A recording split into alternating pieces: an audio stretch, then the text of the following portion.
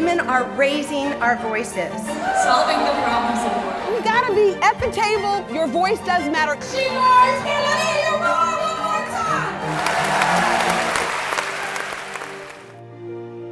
time? Welcome back to She Roars, a podcast about change and the Princeton women who drive it forward before, during, and after their time here on campus. My name is Margaret Koval. I'm a graduate alumna from 1983, and my guest today is Wendy Kopp, class of 1989. Wendy is founder of Teach for America. That was a revolutionary startup back when it first launched some 30 years ago. Teach for America has matured under Wendy's leadership, evolved, and grown into a global model for educational reform. And Wendy's currently CEO of the relatively new international umbrella organization called Teach for All. Wendy, thank you very, very much for coming in. Thank you for having me. I have to start at the very beginning on this one because the very beginning was Princeton University. In fact, I know you've probably told the story 1,000 times, but I hope you can again because it's the biggest shout out we've got for the value of the undergraduate thesis. How did Teach for America start? So I was actually perhaps the most delinquent senior in my class, and I did not have a thesis topic as of November my senior year. And, you know, I think in general, I was just in a funk and was searching for, you know, what do I want my life to be about? Now that, you know, I'm in a senior year, I have to figure that out. And I had organized a conference, which happened that fall, on education, where we brought student leaders from all over the country together with business leaders and others to consider, like, what do we need to do to tackle the educational disparities in our country? And this made sense because you were in the Woodrow Wilson School, as I recall, right? Yes, Yep. And I was working for a student-run organization that was all about getting student leaders talking to, you know, governmental and business leaders and such. So we organized this conference, and at the conference, some of the students were talking about the fact that we didn't know there were these educational challenges in our country, and if we were called upon to teach, we would jump at that chance. And so that really led me to this idea, which gave me the thesis topic, which gave me, you know, the pursuit that I've been, you know, undertaking ever since for the last 30 years now. Okay, so can you encapsulate that big idea? What was the big idea there? So at the time, our generation was known as the me generation. I mean, supposedly we all just wanted to run out and work in banks and in consulting firms and make a lot of money. And I was convinced that that wasn't right. I mean, I felt that I was one of thousands of people in my generation who were just searching for a way to make a real difference. And that actually the issue was that the only recruiters of liberal arts graduates like myself were investment banks and management consulting firms banging down our doors, asking us to commit just 2 years to work in their firms. And so the big idea was to say, well, what if we were also being asked to commit just 2 years to teach in our urban and rural public schools? And from the minute I thought of it, I became obsessed with both the immediate impact that could have for kids, but also the fact that, you know, if we take all these future leaders and have their first experience out of college be teaching in low-income communities instead of working in banks on Wall Street, we'll change our country. Like, we'll change the priorities of a generation, the consciousness of our leadership. So that was the big idea at the start. And, you know, it's really interesting. I'd love to talk about that scale-up process because I think a lot of people are interested in social entrepreneurship, and maybe we can get to that in a second.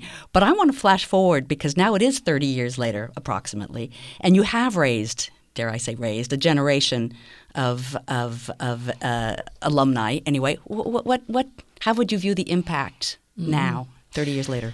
Well, so over the last 30 years, 60,000 people have channeled their energy into more than 50 urban and rural communities across the country, made those initial 2-year commitments to teach, and then never left the work. You know, 85% of them are still full-time, long-term, working in education and or other pursuits that are all about expanding opportunity for kids and families in low-income communities. Really? That's a really high percentage, actually, 85% retention. Yeah. 66%, you know, 2/3 of them in education and others in everything from public health to policy to legal services, et cetera. And I think what's interesting and important to look at is, you know, over time, that adds up to make a real difference in communities. And so I think all of us who are in and around this work can, always feel really demoralized around like what more needs to be done, for our country to actually live into its aspirations. It's still so overwhelming. But when I think about where we are today versus where we were 30 years ago in many, many, many communities, things are very different for kids. And so I do think it's a really important question. And I think it's so important to help people understand the progress we have made. Yeah. So how do you measure it, or how do you encapsulate it? Give me some examples. For example, here we are in New Jersey, so I'll use some New Jersey examples, and I was studying in the Woodrow Wilson School, and we were studying at the time welfare reform and talking about the Camdens and the Newarks of the world. And I think if people had predicted then that we would see, if you're born in Camden or Newark today versus, say, even just a decade ago or 15 years ago, your options as kids are so different. So, for example, just taking Newark, there was just a study that showed that 8% of the schools in this country are transformational schools, meaning most kids enter a school on a trajectory and they come out on the same trajectory. But in 8% of our country's schools, not that many, schools are putting kids on a different trajectory, right? Mm-hmm. In Newark, that percentage is 40%. 40% transformational schools in There Newark, are New Jersey. 23 schools putting their kids in Newark on a meaningfully different trajectory. 17 of them are led by Teach for America alumni. There are so many teachers in these schools. I can't begin to say, but between 30 and 80%, depending on the school, who are Teach for America alumni. And now there are alumni at every level of the system working to say, okay, how do we do this across the whole system in Newark? I think about Camden, where a Teach for America alum was named the superintendent in 2013, so it's 6 years ago.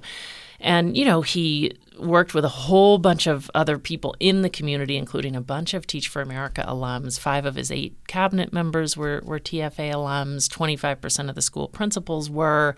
And, over 6 years, they moved the graduation rate from 49% to 70%.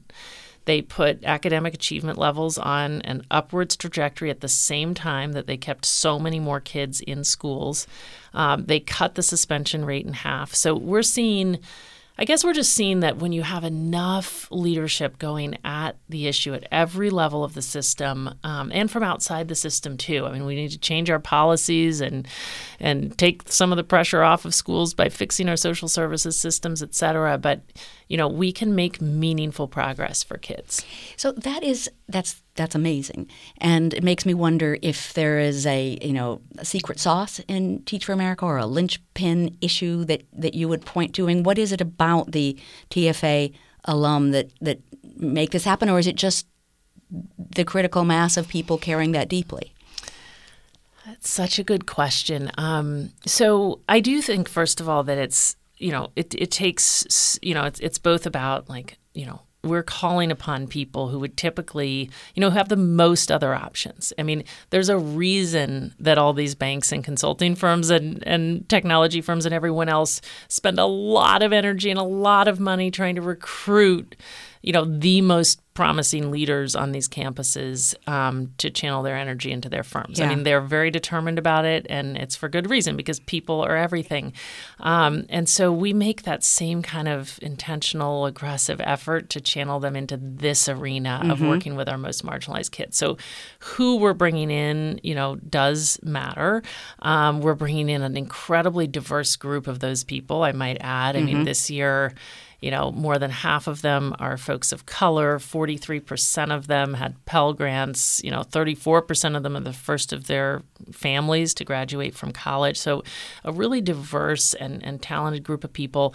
They come in as part of a culture that has been built over time, where we just know, it's built on high expectations for kids, responsibility for the adults in the system. And then we do a lot. We've learned so much over time about how to succeed with kids who do face extra challenges, who are growing up in some of the most marginalized communities.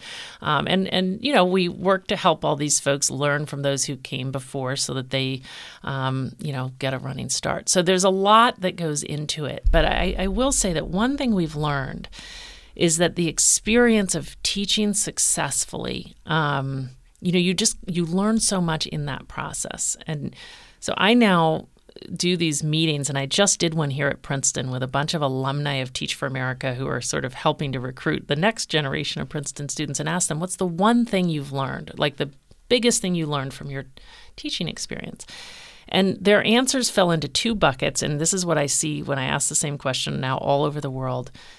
Half of them said, I just learned about the potential of my kids. Like I realized that the kids can do anything and that the families are so committed to their kids. So part of it is you gain such a sense of possibility about the solvability of the problem. And the other half of it was I realized how complex this is. Like that there's, they gain such a grounded understanding of the sort of complexity of the problem and of the solution. So I think you put those two things together, and that's the leadership we need. Sense of possibility, deep grounding in the actual reality.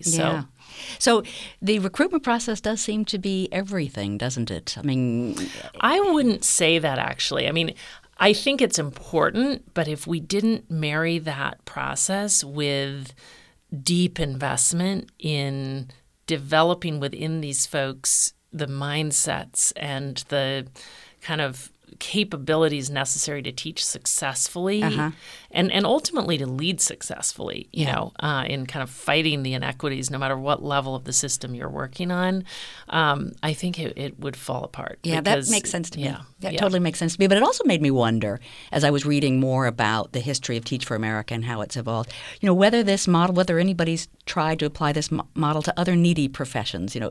I'm thinking of things like social work or elder care or something like that. Just has anybody picked this up? There are quite a few programs here in the U.S. and actually in the U.K. and in other places.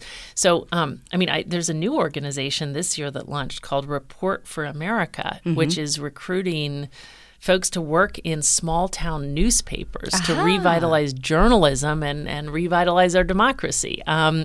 There's Venture for America, which recruits people to kind of work in small businesses in the Detroits of the world, like where we're trying to revitalize the economies. There's a college advising corps, like recruiting recent grads to actually become college counselors. And then in the UK, there are incredible programs. There's something called Unlocked that recruits folks to work in prisons. There's something called Frontline that's recruiting 500 people a year to work in social services, child welfare.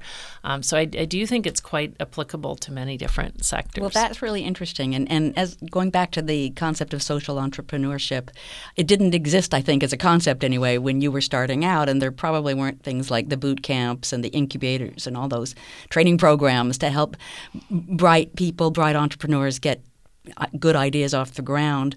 I wonder if you have any ideas or any recommendations for somebody who might want to grab one of these models and run with it. Gosh, that's a tough question. It's so funny because someone had to explain to me what a social entrepreneur was at some point along the way. After you've done it for 20 years or something. That just shows you how much this was not even a term 20, 30 years ago. I would actually say it's so important to get into the arena and kind of gain proximity to the real issues and just kind of start from there, because I think I'm not always certain that, sometimes we need new ideas because sometimes there are real voids and sometimes we need to strengthen the existing institutions. So it's hard depends on the idea and where it's coming from. Yeah, I'm sure it's as multiple as the universe of ideas. But a couple of years ago, I can't remember exactly how many, a couple of years ago, you've taken this global. Would you describe how that came about? So I was, I had my head down. This was probably, until, let's say, 14 years ago. I was obsessed with the ongoing challenges in the United States, which of course require our ongoing attention, are just massive. And I was trying to, working with many others, to make Teach for America bigger and better. I honestly had not thought about another country. Like, it had never occurred to me that this might make sense in, very diverse contexts around the world. Yeah. But there was something in the water. I mean, 14 years ago, I heard from people in 13 countries within 1 year. I mean, from India to Lebanon to Chile to China to many others, who were just determined to do something similar in their countries and were looking for help. And that's what ultimately led to the launch 11 years ago now of Teach for All, which is a network of independent, locally led organizations in now 50 countries and growing. I mean, on every continent, so these organizations from Teach for India to Teach for Nigeria to Ensina Brazil, calling upon their country's most promising future leaders, asking them to commit 2 years to teach in their most under-resourced schools and cultivating their kind of ongoing leadership as a force for change. So, I mean, the diversity of problems, it just seems like you've multiplied the complexity of this 1,000-fold. What can they bring to each other? Is there a you would think so. What's fascinating and probably the biggest, most surprising, I'll say, learning of the first 11 years in this global journey has been how similar the roots of the issues that we're fighting are from place to place. I really did not expect this. I mean, I got on that first plane to go visit this woman, Shaheen Mistry, who wanted to start Teach for India, and thought, I have nothing to share. I mean, the challenges are going to be so different in India than the U.S.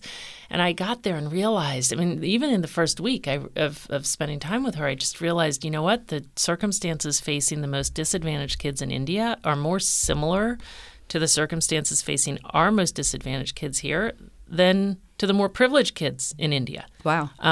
In fact, we have a common theory of the problem across 50 countries. I mean, not that there aren't, of course, many contextual differences, but the roots of these issues are so similar. And for a while, I found this really depressing. I mean, I spent a year or two just thinking, okay, so we're just fighting the forces of gravity everywhere. I mean, because, wherever you are, everything seemed to repeat itself until you realize, there's a silver lining in this, which is the solutions are shareable. I mean, and we've never realized that in education. So in health, we think, okay, the solutions are shareable.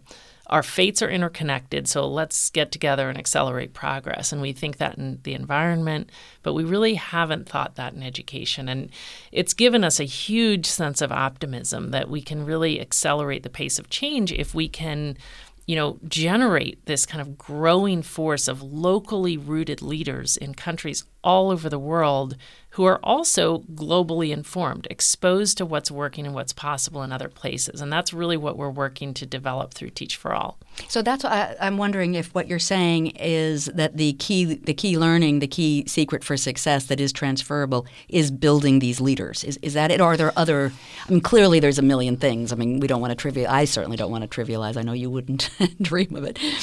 I don't want to trivialize the complexity. But it does seem to keep coming back to that. Well, I think, first of all, across sectors and across the world, people in leadership are everything. And we kind of wish it would be easier than that. But that's just the reality. And so I think, I once had a meeting with Mark Zuckerberg where I was explaining what Teach for America was doing at the time and Teach for All. And he said, of course this makes sense. He said, why do you think Facebook works? And I was stumped. I mean, I don't know. Yeah. And he's like, well, it's not the technology. It's the people. Interesting. And, I think I puzzle all the time now with people across multiple sectors from health to, many other things around how we can put an investment in the development of people and leadership at the center of development. Because you might discover that an intervention works in one context, but then when you try to rain that solution down on other places, you see it doesn't have the same effect. So like the only way to go is to invest in building kind of local leadership capacity and then expose those local leaders to the things that are working in other contexts so that they can bring it back and adapt it thoughtfully and kind of continuously improve over time. So I think this isn't about education versus the next thing. It's just this is the solution to progress, right? And so that on the one hand, that's what we're doing. I will say when you get into it, though, you realize, first of all, again, the nature of the problems are so similar. So when I say that, what I mean is, all over the world, we have whole segments of kids who are simply facing a lot of extra challenges. The challenges, all the functions of poverty, lack of early education, lack of adequate nutrition and health care, trauma, discrimination, racism, different, manifestations of that depending on the context. And so then those kids who face all the extra challenges show up at schools all over the world that were never designed to meet their extra needs. In fact, they show up at the schools with the least resources. And then you've got this prevailing ideology about the potential of kids in this circumstance that kind of fuels the whole thing. So that's the problem. So in the short run, any kid in that situation needs as many people in their lives, from teachers to family members, who will go above and beyond and, help them find a path out. But in the long run, we need to fix that system. We need to take the pressure off of schools. We need to fix the social services system, the nutrition system, and the X, Y, and Z. And we need to beef up our schools' capacity so that as long as those disparities persist, the schools can actually provide a transformational education. So, the nature of the solutions, again, is quite similar. And even the politics are quite similar. That's really interesting. So it kind of makes me ask this question. On the one hand, you've got teachers on the ground doing their 2 years, and that's been hugely important, and that became important from the very beginning. But now you've got this enormous army of alumni who cut at it from so many different levels now and different ages and stuff. I'm curious which one is more important. Is that a fair question? I guess I think about this as an effort that, the 2 years are critical. And every year after the 2 years is critical. So, we don't think about it in two different ways. We're trying to build a leadership force of folks who will go at it at every level, at the classroom level. And many of these alumni, there are 10,000 Teach for America alumni who are still teaching in classrooms, right? But also we need some of them to be school principals and others to get into those school districts and others to launch the social innovations to patch the holes of the system, right? And become secretaries of education. Exactly. And so or, governors or maybe one day our president, So I think it's but without the teaching experience, you don't gain the foundation for the kind of leadership we need either. Sure. Yeah. You mentioned Mark Zuckerberg, and I can't not ask this question. What role is there in educational reform for some innovative technological solutions? We've been talking to some degree about MOOCs and massive open online courses as a way of educating people that don't have access to local teachers and so on. I'm just curious what your take on that is, and that's obviously just one potential technology. There may be others I haven't heard of. I think what I've come to see and believe is that, when all the foundations are in place, technology can be a huge enabler, and in fact, we're really underutilizing it. When the foundations are not in place, it can make things even worse. It's sort of like whatever trajectory you're on, technology is going to accelerate it. Oh, that's a nice perspective. And so I think there's, some danger in thinking that, okay, like technology alone is going to solve the problem. And there are so many examples of, it can really literally make outcomes worse. You can imagine the source of distraction that technology can provide. Absolutely. That said, I just spent some time with some of the innovators across the Teach for All network who have launched educational technology companies, but just coming from their experience as teachers. One of them has started an organization called Maths Pathways in Australia, which is reaching 70,000 30,000 kids with an adaptive learning methodology that moves kids forward twice as far in a single year as the kids without this technology. So you think about that. And another program here called Kinvolved, which is essentially enabling school districts to finally have the technology to text parents, which has increased the communication between kids and families, massively reduced truancy massively in the districts where it works, et cetera. And that discussion was so instructive because what I realized in talking with those two and the others in the group is that not only was their initial idea inspired by their teaching experience, but every single decision they've made has been rooted in a desire to improve outcomes for kids.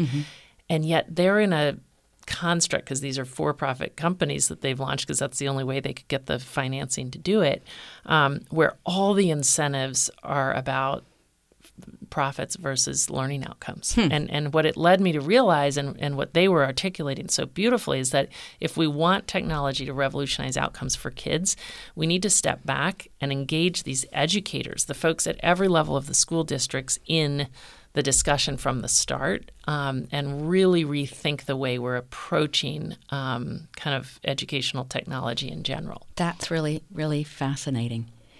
I wonder then, you've already pointed to a number of really positive or optimistic trajectories. I like to keep it on the optimistic because we hear so much negative things about education. What out there, either in the United States or in the world, gives you the greatest source of optimism for the future of education? There are different things I could point to. So I am so inspired by some of the real innovators across the Teach for All network. I just got back from visiting Enseña por Mexico, where an incredible group of people are doing really pioneering work that's honestly informing all of our paradigms and leading us to, kind of rethink how we're developing teachers and leaders all over the world. They set out to say, we really need to kind of change what goes on in our classrooms because we need today's students to be leading the future. And if they grow up as passive receptacles of information, they'll never lead. So we're going to embrace this kind of personalized education methodology where kids basically drive their own learning. And what they realized as they got into it was that they couldn't get the kids to drive their own learning if the teachers themselves didn't drive their own learning. Like all of the adults in the system have learned in a different way. Like we need to unlearn the way we were taught and relearn a new way of kind of operating. So, and what does this mean, just for a second? What does drive your own learning actually look like? It means, I'm trying to think at the classroom level. I mean, first of all, we want to develop a sense of agency in our kids, like the idea that, they can go make things happen.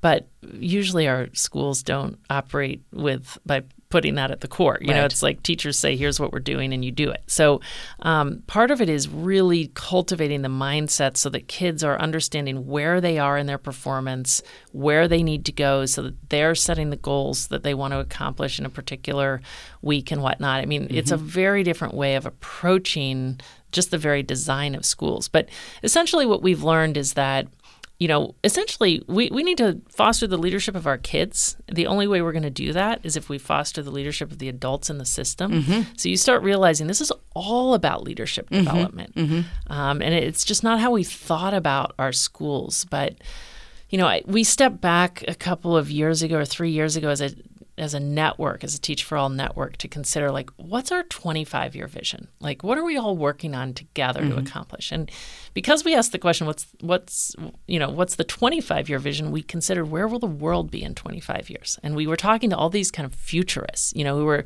telling us how much the economy is going to change, how much the planet's falling apart. I mean, how much, we were really considering the state of the world and its trajectory. And for some reason, that process just brought in such stark relief for us.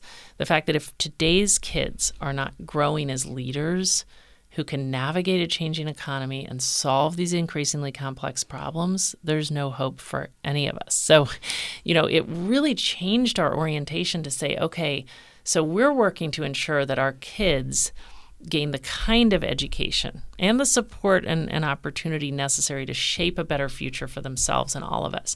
So what makes me optimistic is all the examples I'm seeing all over the world, from Mexico to India to many places in between, where we're really reshaping our education system to foster student leadership. Well, that sounds like a great note to close on. So I want to say thank you so much, Wendy Kopp, for coming in and talking to us. I can't wait to see the next 30 years of Teach for America. And I want to say thanks to Dan Kearns, our audio engineer, and to Danielle Alio, our producer, and to ask our listeners to please come back again. We'll have some more interviews very, very soon with more fascinating women from Princeton University. Thank you so much. This podcast is a production of the Princeton University Office of Communications, with assistance from Instructional Support Services and the Office of Information Technology. The opinions expressed herein represent the views of the individuals involved, not those of the university. Princeton podcasts are available on major distribution channels, including Spotify and the Apple and Google Podcast apps. If you have suggestions for future episodes or topics, please send them to podcasts@princeton.edu.